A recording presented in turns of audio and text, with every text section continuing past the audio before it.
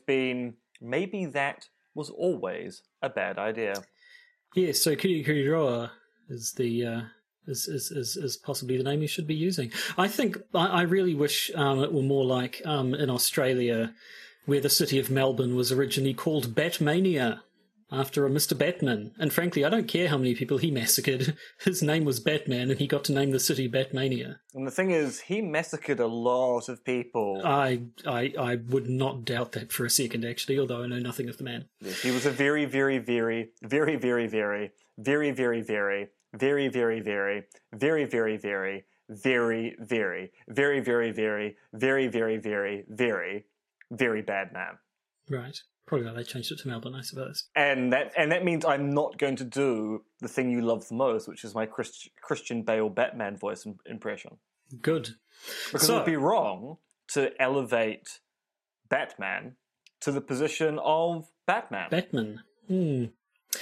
Now, it is in... This is the perfect time for you to say, talking about Australians... we are talking about Australians. We are, yes. Talking about Australians, it's another episode of Conspiracy Theory Masterpiece Theatre, and this week we're going to be looking at conspiracy theories and conspiracy theorizing by Steve Clarke of Charles Sturt University, who I'm given to understand is of the Australian persuasion. He is of the Australian persuasion, and that is not a euphemism. That is literally true. Shall we play the chime and then go into the full boner of the episode? I have a feeling there's going to be a lot of accidental Australianisms in the course of the recording of this episode, and for that, we can only apologise. But yes, play the chime.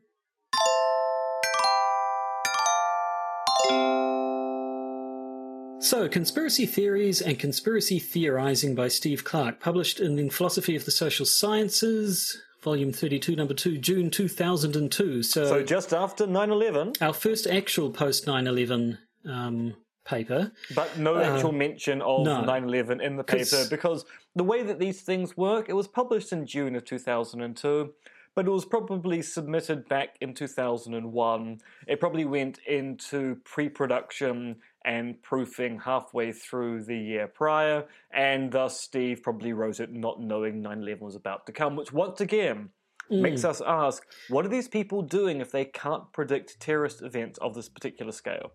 And even then, I mean, I don't know if we've ever really looked into the timeline of it, but the 9/11 conspiracy theories didn't really get going in earnest until after the Loose Change documentary, did they? I mean, there was some around right from the start, but anyway.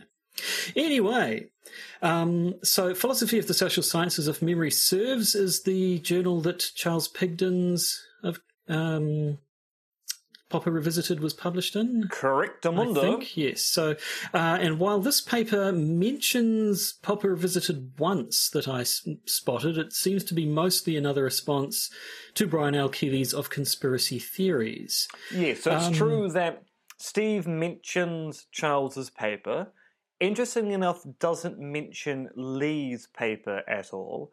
I have a theory about this. Actually, I could check this because I know Steve, so I actually could have emailed him about this.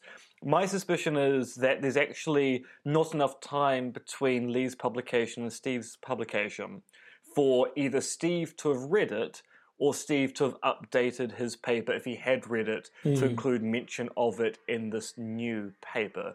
So they're not strictly contemporaneous, but in philosophical publication terms, they basically published at exactly the same time. So before we proceed, who is Steve Clarke? Give us a bit of a bio. So Steve Clarke is a philosopher at Charles Sturt University. He's also associated with Oxford as well. I first met Steve back in 2016 at the conspiracy theory workshop that Pat Stokes organised.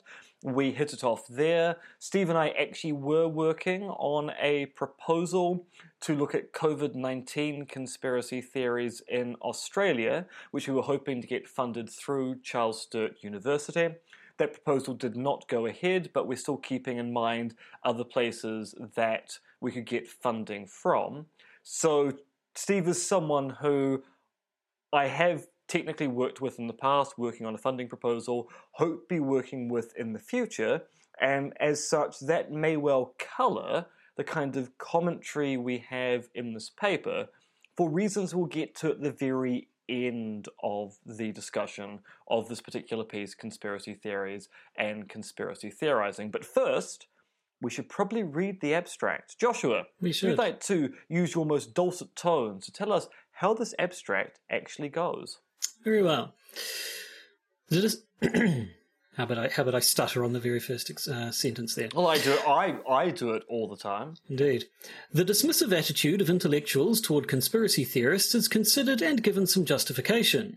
It is argued that intellectuals are entitled to an attitude of prima facie skepticism toward the theories propounded by conspiracy theorists, because conspiracy theorists have an irrational tendency to continue to believe in conspiracy theories even when these take on the appearance of forming the core of a degenerating research program. It's further argued that the pervasive effect of the fundamental attribution error can explain the behaviour of such conspiracy theorists. A rival approach due to Brian Keeley, which involves the criticism of a subclass of conspiracy theories on epistemic grounds, is considered and found to be inadequate. Bravo, sir. Bravo. Well read. Well read. Now, I would like to point out, before we actually get into the meat and potato, apparently there's only one bit of meat and only one potato there. Obviously. He does state at the very end of this paper a comment which, in today's political climate and today's climate of conspiracy theorizing, does seem a bit ridiculous. Most conspiracy theorists who manage to make the headlines these days produce theories which are harebrained and lacking in warrant, but few are actually harmful. That's on page 148. I think it kind of shows that in the last 18 years, things have changed an awful lot. Yes, actually, I would be interested to see how simple changes in world events have modified people's theories when it comes to, especially if your theory is based on the idea that conspiracy theories are quite niche and quite unsubstantial. But anyway, let's get into it. So, this one rubbed me the wrong way right from the start when it talks about conspiracy theorists in the same breath as creationists and astrologers. Although he does, of course, point out equally quickly that conspiracies have consistently taken place throughout history. So it does at least say that, okay, conspiracy theories are, at least some of them have been proved to be right. Now, I think what's going on here is that Steve is doing a bit of a rhetorical flourish here. So he is kind of tilting towards the audience that goes, oh, conspiracy theories are ridiculous. You know, it's like weird science or pseudoscience. So he initially goes, well, look, in the same breath, we can talk about X and Y. But then he goes, but the thing about conspiracy theories as opposed to creationism or astrology is that conspiracy theories have a track record. Indeed, he uses a cricket metaphor to describe the fact that actually conspiracy theories have turned out to be true in the past. What he really wants to do is make an association between populism and anti-intellectualism and go, look, the problem isn't really that we associate conspiracy theories with things like creationism or astrology. The problem is that conspiracy theorizing has, and I quote, long been favoured by populists who are almost invariably anti-elitist and therefore generally anti-intellectual as well. Some intellectuals may dismiss conspiracy theories simply on the basis of guilt by association with anti-intellectual populism. So, yeah, that first section to me seemed a little bit disconnected from the rest of the paper, but is he just sort of setting the board there, just looking at a reason for the antipathy toward conspiracy theories before he starts looking into it? Yes, and I think that's in part because we're going back to 2002. There aren't really many papers out at this stage proposing that we should believe conspiracy theories at all. The common wisdom or the common superstition is that actually these theories are mad, bad, and dangerous. So Steve is luring his audience in with guilt by association and then going, actually, we should probably look at whether this guilt by association actually has any legs. Any legs? Any legs to stand on. So Steve goes on to, so he does say, and quoting again, I will not argue that intellectuals are entitled to arrogantly dismiss all conspiracy theories, but I will argue there is an entitlement to an attitude of prima facie skepticism towards the theories propounded by conspiracy theorists. So he's not saying we're justified in completely discounting conspiracy theories, but that we are justified in being skeptical towards them, just in general.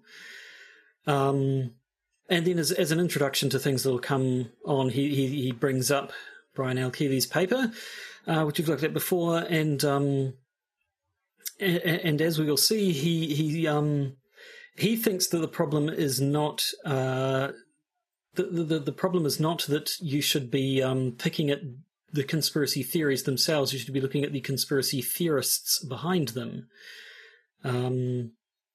And you have a note that you think he gets some things slightly wrong there? So I am continuing on with my crusade of the argument that people have got Brian wrong of conspiracy theories. So I think I got him wrong, I think Lee got him wrong, and I think Steve gets him wrong. I think Steve gets him wrong for a really interesting reason we'll get into when we get to that particular part of the paper.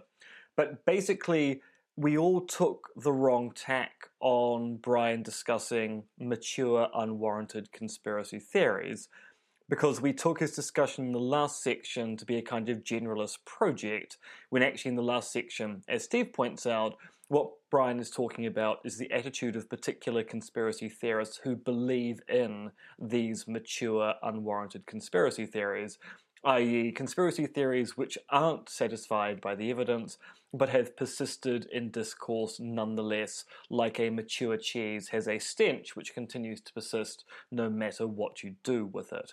So I do think Steve gets Brian wrong, but I also think he gets Brian wrong for a really interesting reason, as we're going to see. So let's move on to section 2, which is titled Epistemological Problems, and actually look at the way in which he talks about the epistemology of conspiracy theory. So his concern throughout the section seems to be, why do conspiracy theorists stick to their beliefs? There seems to be less of a concern about why do they come up with these theories in the first place, as why do they cling to them so tenaciously. He talks about, as Keeley did before him, Steve, I don't even know, I want to call him Clarke, but then that sounds like a first name. So I'm going with Steve, so we know who we talk about, but I don't wish to appear disrespectful to a person of academia. Nevertheless, Steve, he's also a person of academia from Australasia, so we're a much we are less formal here, aren't we? Precisely. Yeah. So Steve, as Brian does before him, Steve talks about Hume and his work on miracles, and sort of draws the analogy. You want to talk about conspiracy theories, kind of how Hume dealt with miracles. Again, there was a little bit of rubbing the wrong way with me when he starts talking about the conspiracy theory of whether or not Elvis is dead, and refers to Gail Brewer Giorgio, the author of Is Elvis Alive, as a typical conspiracy theorist. And I thought, straight away going for the weird ones and saying that's typical. But again, it was 2002. That was a different time. Although he also points out that many of the people who complain about conspiracy theories don't seem to know much about actual conspiracy theorists. So, I mean, as he points out, while it is plausible to hold that there are people who are emotionally attracted to belief in conspiracy theories, anyone who concluded that because of these feelings, conspiracy theorists would go on believing in conspiracy theories on the basis of less evidence than they would otherwise require to substantiate belief, cannot have had much contact with conspiracy theorists. So he is kind of giving and taking at the same time. Yes, he is doing a kind of guilt by association with respect to particular conspiracy theories, but also pointing out that many of the people who complain about conspiracy theories don't seem to know much about what conspiracy theorists actually say or indeed do. So he quickly moves on to talk about the problem that conspiracy theories appear to form the core of degenerating research programs. Good old Lakatosh. That was a term that came up in the abstract. And this is drawing the comparison between conspiracy theories and scientific theories. A degenerating research program in science, as he puts it, in a degenerating research program, successful novel predictions and retrodictions, Not a word I'd encountered before, but I like it. Predictions and retrodictions are not made. Instead, auxiliary hypotheses and initial conditions are successively modified in light of new evidence to protect the original theory from apparent disconfirmation. Now, for people listening at home, a retrodiction essentially is a prediction about the past, and sometimes we talk about those as being able to explain phenomena that has already occurred. So not just predicting new and novel phenomena, but coming up with an explanation of something which you're already going, I'm puzzled about this thing. Oh, we can retrodictively explain that now. Right. So it's not brewed then at all. Well, I mean, it is amongst certain company. Right. I'm going to really retrodict you tonight. If you know what I mean. Yes, I was going to say, I enjoy a bit of retrodiction now. So, does this tie into the business about falsification?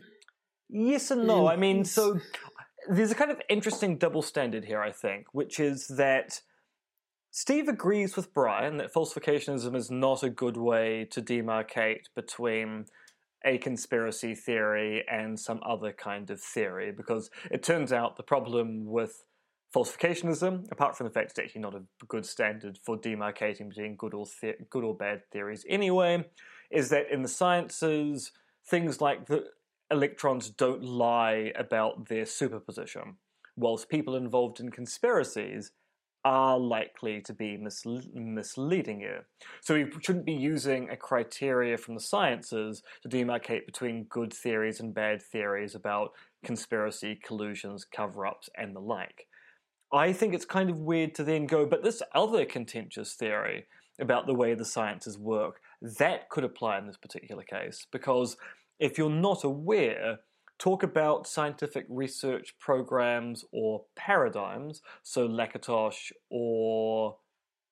God, now I've forgotten his name. Kuhn. Well, I always could call him Thomas Kuhn. These are contentious explanations for A, how scientific change occurs, and B, what makes a good theory versus a bad theory. So for Lakatos, you have this particular notion that if your scientific research program is in a degenerative state, so you're basically just trying to shore it up against evidence which is mounting against it, then your theory is probably bad, although not necessarily so, because there are examples of degenerating programs that have been rescued late in life and been shown to be good after all anyway. But I just don't think if you're going to discard one particular bad demarcation between good or bad theories, it's appropriate to bring in another demarcating criteria from the sciences to something which is definitely in the realm of the social sciences instead. So this brings us into section 3, unwarranted conspiracy theories, where he actually starts pulling apart Brian's work and looking at this idea of unwarranted conspiracy theories that he first brought up. To me, reading this, I found myself reading through this section thinking he wasn't giving a fair or accurate summary of Brian's views in some places. Possibly that's me getting things wrong. I am merely an enthusiastic amateur in these matters these days, anyway. But so he gives a summary of the conditions that Brian put forward for what counts as an unwarranted conspiracy theory, and sort of does a little bit of surgery on the paper, in that he lists the characteristics that Brian himself set forth, which we talked about a few instances ago of conspiracy theory masterpiece theatre, and then also pulls in Brian talking about the fact that conspiracy theories account for errant data, which is which I remember in the original paper it was that was brought up as a justification for why they sort of like them or want to think they're superior to the official version, because they account for this errant data. This paper seemed to make the assumption that accounting for errant data was another necessary characteristic of unwarranted conspiracy theories, and that didn't quite ring true to me. No. I mean, errant data can be used, whether you're talking about errant data which is contrary or errant data which is contradictory.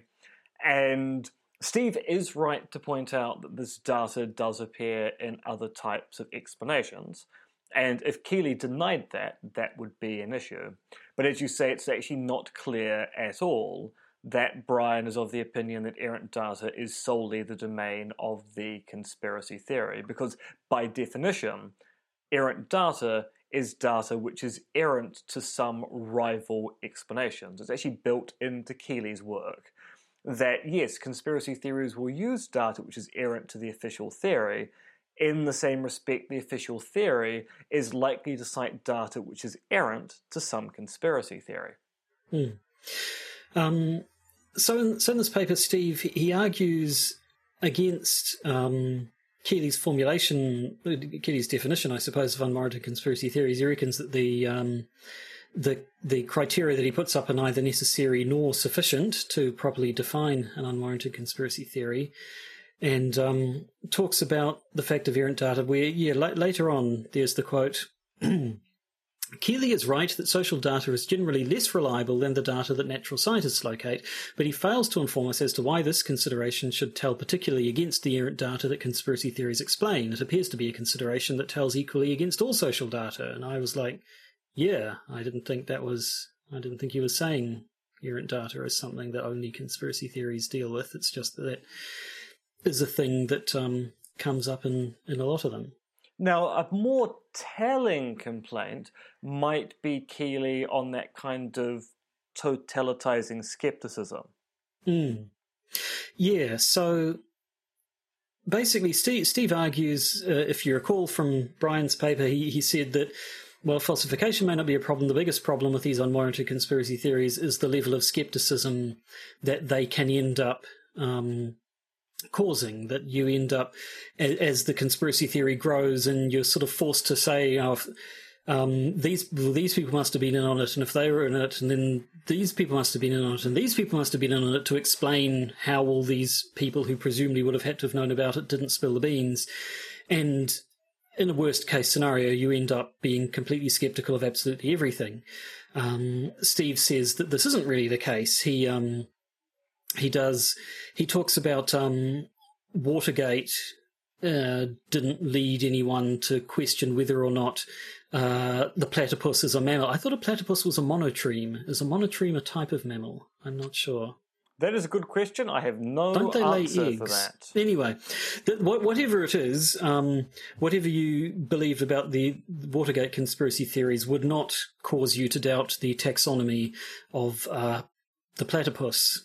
In what seems like a bit of a straw man, really, he sort of says that, it's Watergate, conspiracy theories around Watergate don't bottom out in you doubting whether or not up is up and down is down and what have you. But then that makes me think of, well, hang on, your flat earthers have some definite issues with the laws of physics. David Icke type conspiracy theorists will question the fundamental nature of reality, bringing things a bit more down to earth. The QAnon folks seem willing to believe basically anything Trump says and believe anything they hear to the contradictory is a lie, and the people who are professing it is a liar. So I didn't think that point of his worked as well, although maybe again that's a case of the fact that it was 2002. I mean, it is also the case that I think Steve's argument here is it's not the case that all belief in mature conspiracy theories of an unwarranted kind, or all belief in a conspiracy theory produced by a degenerating research program, leads to people being skeptical of everything. So yes, you are going to be able to find some examples of where it appears that people who believe a particular conspiracy theory might be able to be persuaded to drink bleach or inject bleach into their system. But the fact that those people do exist doesn't mean that this is a natural consequence of belief in conspiracy theories generally. So if you take it that that is what Brian advocates, and Steve's not the only person to take Brian as making that particular claim, then Steve is right. Actually, it turns out you can believe in conspiracy theories, even really big ones, and still believe in gravity. And that I think that's just the point he wants to make. Okay, yeah, I get you. So yeah, if you want to say the problem with these UCTs is that they lead to you being overly skeptical, well, they don't necessarily. Some of them just don't. Yeah. I had a point about the definition of theories, but reading the rest of it, it seems like a little bit of a quibble. So I'm just going to skip past that and go on to section 4, called conspiracy theorists. And I think this is where Steve really sets forth his own position. He says, instead of attempting to home in on the epistemic flaws of a significant class of conspiracy theories, as Keeley has, I will focus my attention on the cognitive failures of a significant class of conspiracy theorists. Those conspiracy theorists who continue to hold on to conspiracy theories even when those take on the appearance of forming the core of degenerating research programs. Which did seem to be that, seemed like what Brian was largely concerned with, these mature unwarranted conspiracy theories that people still cling to. Which is kind of why I think it's kind of weird that Steve is disagreeing with Keeley on this, because I think when we start talking about mature unwarranted conspiracy theories, and we talk about conspiracy theories as the core of a degenerating research program, they are effectively talking about exactly the same phenomenon. That's what it sounded like, yeah. Yeah, the example of people who persist in believing a particular conspiracy theory or set of theories which are not satisfied by adequate evidence. Also, there is kind of interesting thing here that he's going to find the justification as to why intellectuals have a prima facie suspicion of conspiracy theories. You might just go, well, isn't that just post facto reasoning? I mean, why can't it just be the case that intellectuals are just wrong? And this is why I think it's interesting that Steve is fisking Brian here and not Charles Pigden. Because Charles Pigden is the one who's going, well, actually, this notion that conspiracy theories are epistemically suspicious is itself a superstition. And we should interrogate that. So Charles's response to this kind of paper would be to go, but why do you believe that in the first place? Surely that's the thing that we should actually be interrogating at this particular point in time.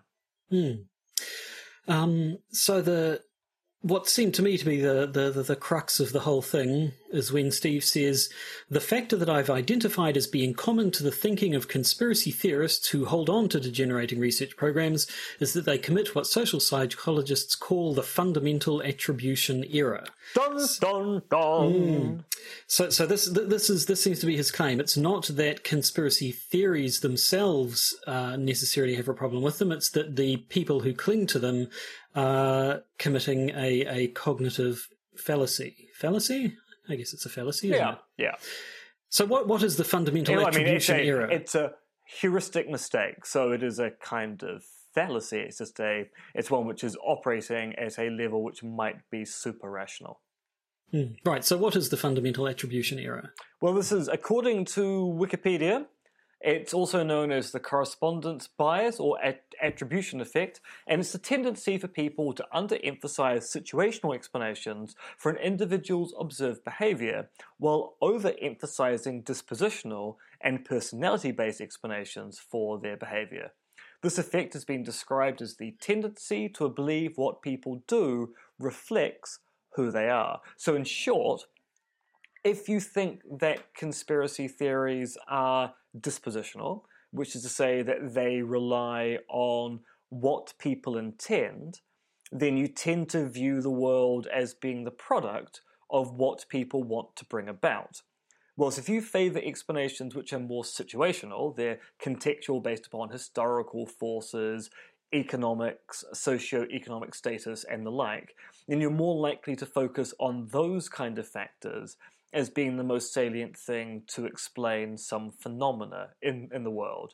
And historically, this has been seen in history over the course of the 20th and beginning of the 21st century, with people going, actually, through the lens of this particular school, we can reinterpret history. So if you're a Marxist historian who thinks that history is best explained by class struggle, then you're more likely to produce explanations that emphasize class distinctions. If you're the kind of person who believes in the so-called great men of history thesis, where history is made or forged by great men going about doing great deeds, then you're the kind of person who will cast their explanations with respect to, say, what Stalin did, rather than the socio-economic situation of Soviet Russia at that particular point in time. And so Steve is arguing the problem with conspiracy theorists is that they're much more likely to adhere to a dispositional or intentional style explanation and thus ignore the situational factors which might be a better explanation of that particular phenomenon. And my response to that, as I wrote in my PhD and in my first book, is that there's just no straight contrast between a dispositional and situal explanation, as any given explanation, conspiracy theory or otherwise, is likely to be an example of both. So when we explain the assassination of Julius Caesar, which was the result of a conspiracy, we have an example of an explanation which, when it's fully formed, is both dispositional and situational. It's situational because the situation in Rome is what led to Caesar being able to seize control, and also led to his ability to cement control as a popular hero of the people. But it has dispositional factors with respect to certain members of the nobility, the patricians, not liking that, and having the disposition to want to get rid of that issue through an assassination. So it turns out most explanations of complex social phenomena are going to be both dispositional and situational, and there's no really good reason to think that conspiracy theories are any more dispositional or less situational than their rivals turn out to be. And what's particularly interesting about this, and we'll get to this when we look at his 2006 article, Appealing to the Fundamental Attribution Error, Was It All a Big Mistake?, is that Steve kind of recognizes that now as well. But we'll get to that in time. We will. Yes, so that's what he, at least in his 2002 incarnation, that's what he is wanting to say. He wants to say that the reason why people stick to these conspiracy theories that are a degenerating research program, is that to give up those theories means you'd usually need to abandon a dispositional explanation in favour of a situational explanation, which I guess... I mean, I remember talking to a co-worker about 9/11 many years ago, and him saying he thought it was an inside job, and his reason was because it's the sort of thing they'd do. Those Bush folks, they always wanted something like that. The CIA and everything are always meddling and aren't above those sort of underhanded, dirty tricks. Look at COINTELPRO from last week. So his thinking was that it was due to the dispositions of these people are why he believed they would be behind the conspiracy theory.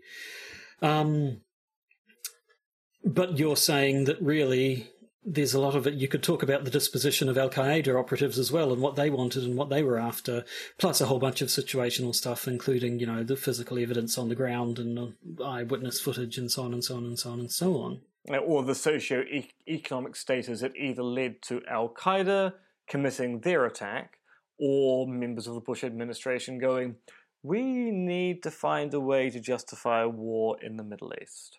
At any rate, so this then moves on to the conclusion, Section 5, Conspiracy Theorizing. So it does, having sort of, he believes, identifying what's wrong with conspiracy theorists, or if not what's wrong with conspiracy theories, what's wrong with the conspiracy theorists who promote them. He does say that we should at least consider them, even though we know that there is this, he claims we know there is this cognitive fallacy behind them. So he says, There are several things that can be said in favour of conspiracy theorising. First, the conspiracy theorist challenges us to improve our social explanations. If a non-conspiratorial social explanation is better articulated as a result of the challenge of a conspiracy theory, then that is all to the good. Second, the conspiracy theorist occasionally identifies a genuine conspiracy. Giving 1,000 conspiracy theories some consideration is a small price to pay to have one actual nefarious conspiracy, such as the Watergate conspiracy, uncovered sooner rather than later. And finally, the prevalence of conspiracy theories confers a third benefit upon us, which is that it helps to maintain openness in society. Now, so it's important to note, and he does note this in Section 4, as well as reiterates it in Section 5, he's not so much against conspiracy theories. He's concerned about conspiracy theorists. So he does want to say that conspiracy theories are a class of explanation which needs to be assessed with respect to the evidence. The issue is the promotion of particular conspiracy theories by particular conspiracy theorists. So his interest very much is on the people promoting the theories, not the content of the theories themselves.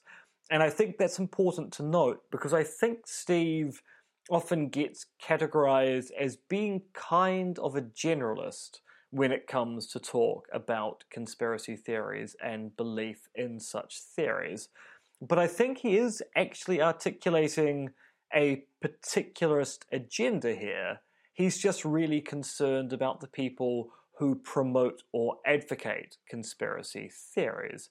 Now, I think that worry is misplaced because I think it works on an entirely pejorative gloss of who counts as being a conspiracy theorist. So I take it from this particular kind of paper, Steve is not going to agree with Charles that we're all conspiracy theorists of some particular stripe. But Steve is of the opinion we should still appraise conspiracy theories with respect to the evidence. He's concerned about the degenerating ones being promoted by the wrong kind of conspiracy theorist. Mm. And I had a bit of trouble following it right the way through, just because, like, as I think perhaps you saw with Brian's paper a little bit, there are very clearly starts off talking about unwarranted conspiracy theories or conspiracy theories that form the core of a degenerating research program. But then towards the end, he's just using the phrase conspiracy theory unadorned the whole way through, and it kind of makes it sound like he's talking about them in blanket terms when, as you say, probably actually not. Mm. But it does, reading this one and some of the other ones we've looked at, it does seem that there seems to be a bit of a theme of people tying themselves in knots a little bit because they want to be able to say, here is this class of things that we want to agree are all silly, and yet that never really quite seems to work out. And so I can understand why then others will say, well, actually, maybe we need to look at that assumption. Maybe we shouldn't just be. We shouldn't allow ourselves the luxury of saying that here's this class of things that we can immediately, if not discount, then be skeptical of right from the start. Precisely. Well, there you have it. So we're up to 2002. This is our fourth one we've looked at. We did Charles, then Brian, then Lee, then this. Indeed. Yes. So there we go. So we're rocketing through them. How big is the field these days? Like, are we going to run out of papers to look at anytime soon? So when I was writing my PhD, starting 2008, finishing 2012, there are probably about 12 to 14 papers in general. There has been somewhat of an explosion in the literature subsequent to that. So we're probably going to be able to keep this up for probably almost a year, if not slightly longer. I haven't actually made a complete count because we have the issue that we not only have articles, we have book chapters that we can look at as well. And if we include book chapters, then we should be able to go on this for at least 2 years. Goodness me. Maybe we need to do a bit of an edited highlights as we go on further. I don't know. We'll see. It's all a grand adventure. Previously on Conspiracy Theory Masterpiece Theatre. Yes, we're all just making it up as we go anyway. Now, next week... next week, just to talk about the Patreon bonus episode, this might be our final episode, because next week is apparently the main doomsday. Apparently we got that date completely wrong, and the world is ending next week. So this may well be our final episode. And whilst Josh continues to look at his calendar, and I don't know why he's bothered, because I was just wanting to see whether next week is the last week, which means next week will be a news episode, and it is. And we will talk about things such as what's going to be coming up in the bonus content. If indeed the bonus content turns out to be false, which is interesting. If there's a news episode next week, then the news about next week is wrong. Curious. But also we'll be talking about how the Trump campaign has threatened to sue CNN over a poll they didn't like. We've got an update on Tupac Shakur, which isn't really much of an update at all, but, it's worth bringing up. And we'll be talking about that SS tattoo that was on a Las Vegas police officer, which turned out to not be on a police officer at all. Mysterious, but if you want to know more, you'll need to be a patron. If you are a patron, thank you very much. We appreciate you greatly. If you'd like to be a patron, you can go to Patreon and look for the Podcaster's Guide to the Conspiracy, or you can go to conspiracism.podbean.com and use Podbean's native patronage system, however the heck that works. And if you don't want to be a patron, that's fine. We're quite happy that you've chosen to listen to us today. But that is all for today. That is all for today, isn't it? It is all for today. In that case, I suppose then really we should just say goodbye? Do a bit of the old goodbying? Well, you say goodbye. I say Murder, She Wrote. Very well. Goodbye. Murder, She Wrote.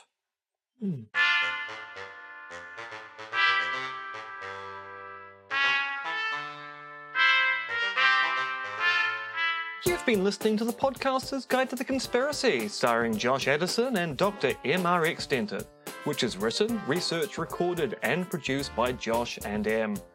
You can support the podcast by becoming a patron via its Podbean or Patreon campaigns. And if you need to get in contact with either Josh or M, you can email them at podcastconspiracy@gmail.com or check their Twitter accounts, monkeyfluids and conspiracism.